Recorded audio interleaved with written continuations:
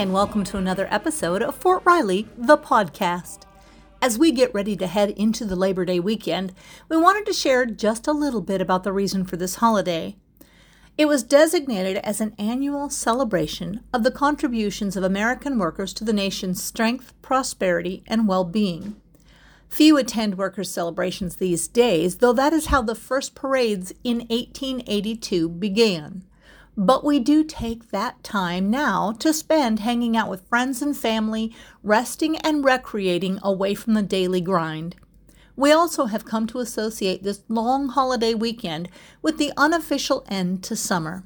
It is the last weekend for many of the Fort Riley pools and often the last days out on the lake.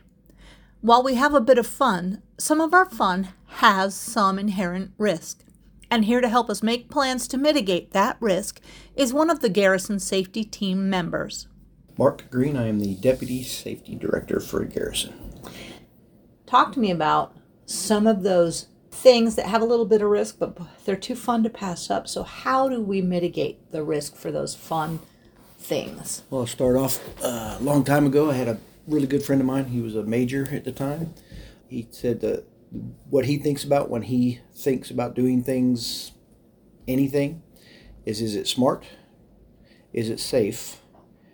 And when it's all said and done, can I justify it to my spouse or my command?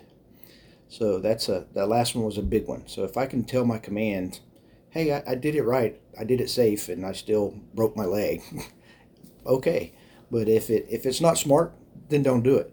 But yeah, we do, like you said, we have all kind of things we like to do. In local area, we've got mountain biking trails that you can go on I've been on a few of those that are quite hazardous some places. But yeah, hunting, boating, fishing, anything we do. Barbecuing on the long weekend, we've got the Labor Day coming up. Just grilling out can be inherently dangerous if you don't watch what you're doing.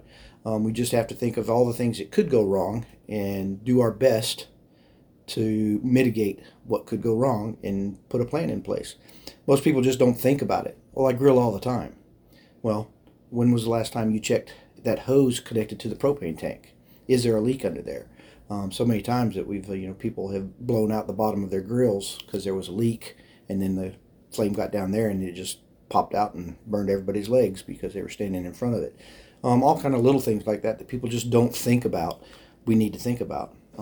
If you're going dirt biking, if you're going fishing, do I have my gear?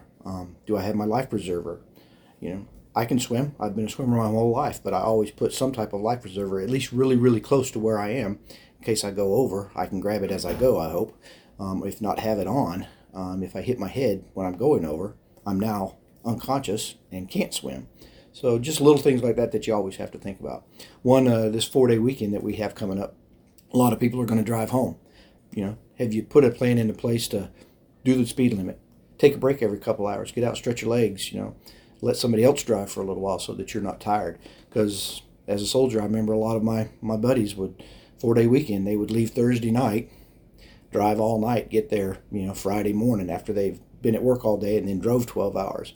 Not smart. So just things like that. You just have to think about everything that could go wrong and what am I going to make sure I can put into place to make sure it doesn't go wrong.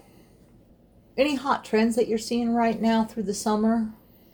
The biggest ones we're having right now are just plain easy slip, trips, and falls. Just not watching where my feet are going. I'm walking backwards. I'm not looking where I'm going. Step over something, step on something, twist an ankle, bust a knee. Just little Mickey Mouse stuff like that people just don't pay attention. I've done this 100 times and I have no problem doing it, and oops, there we go. So go ahead and enjoy the freedom from work. Just wear the gear, inspect the tools and equipment, and come back to work refreshed and uninjured. Thank you for listening to Fort Riley, the podcast.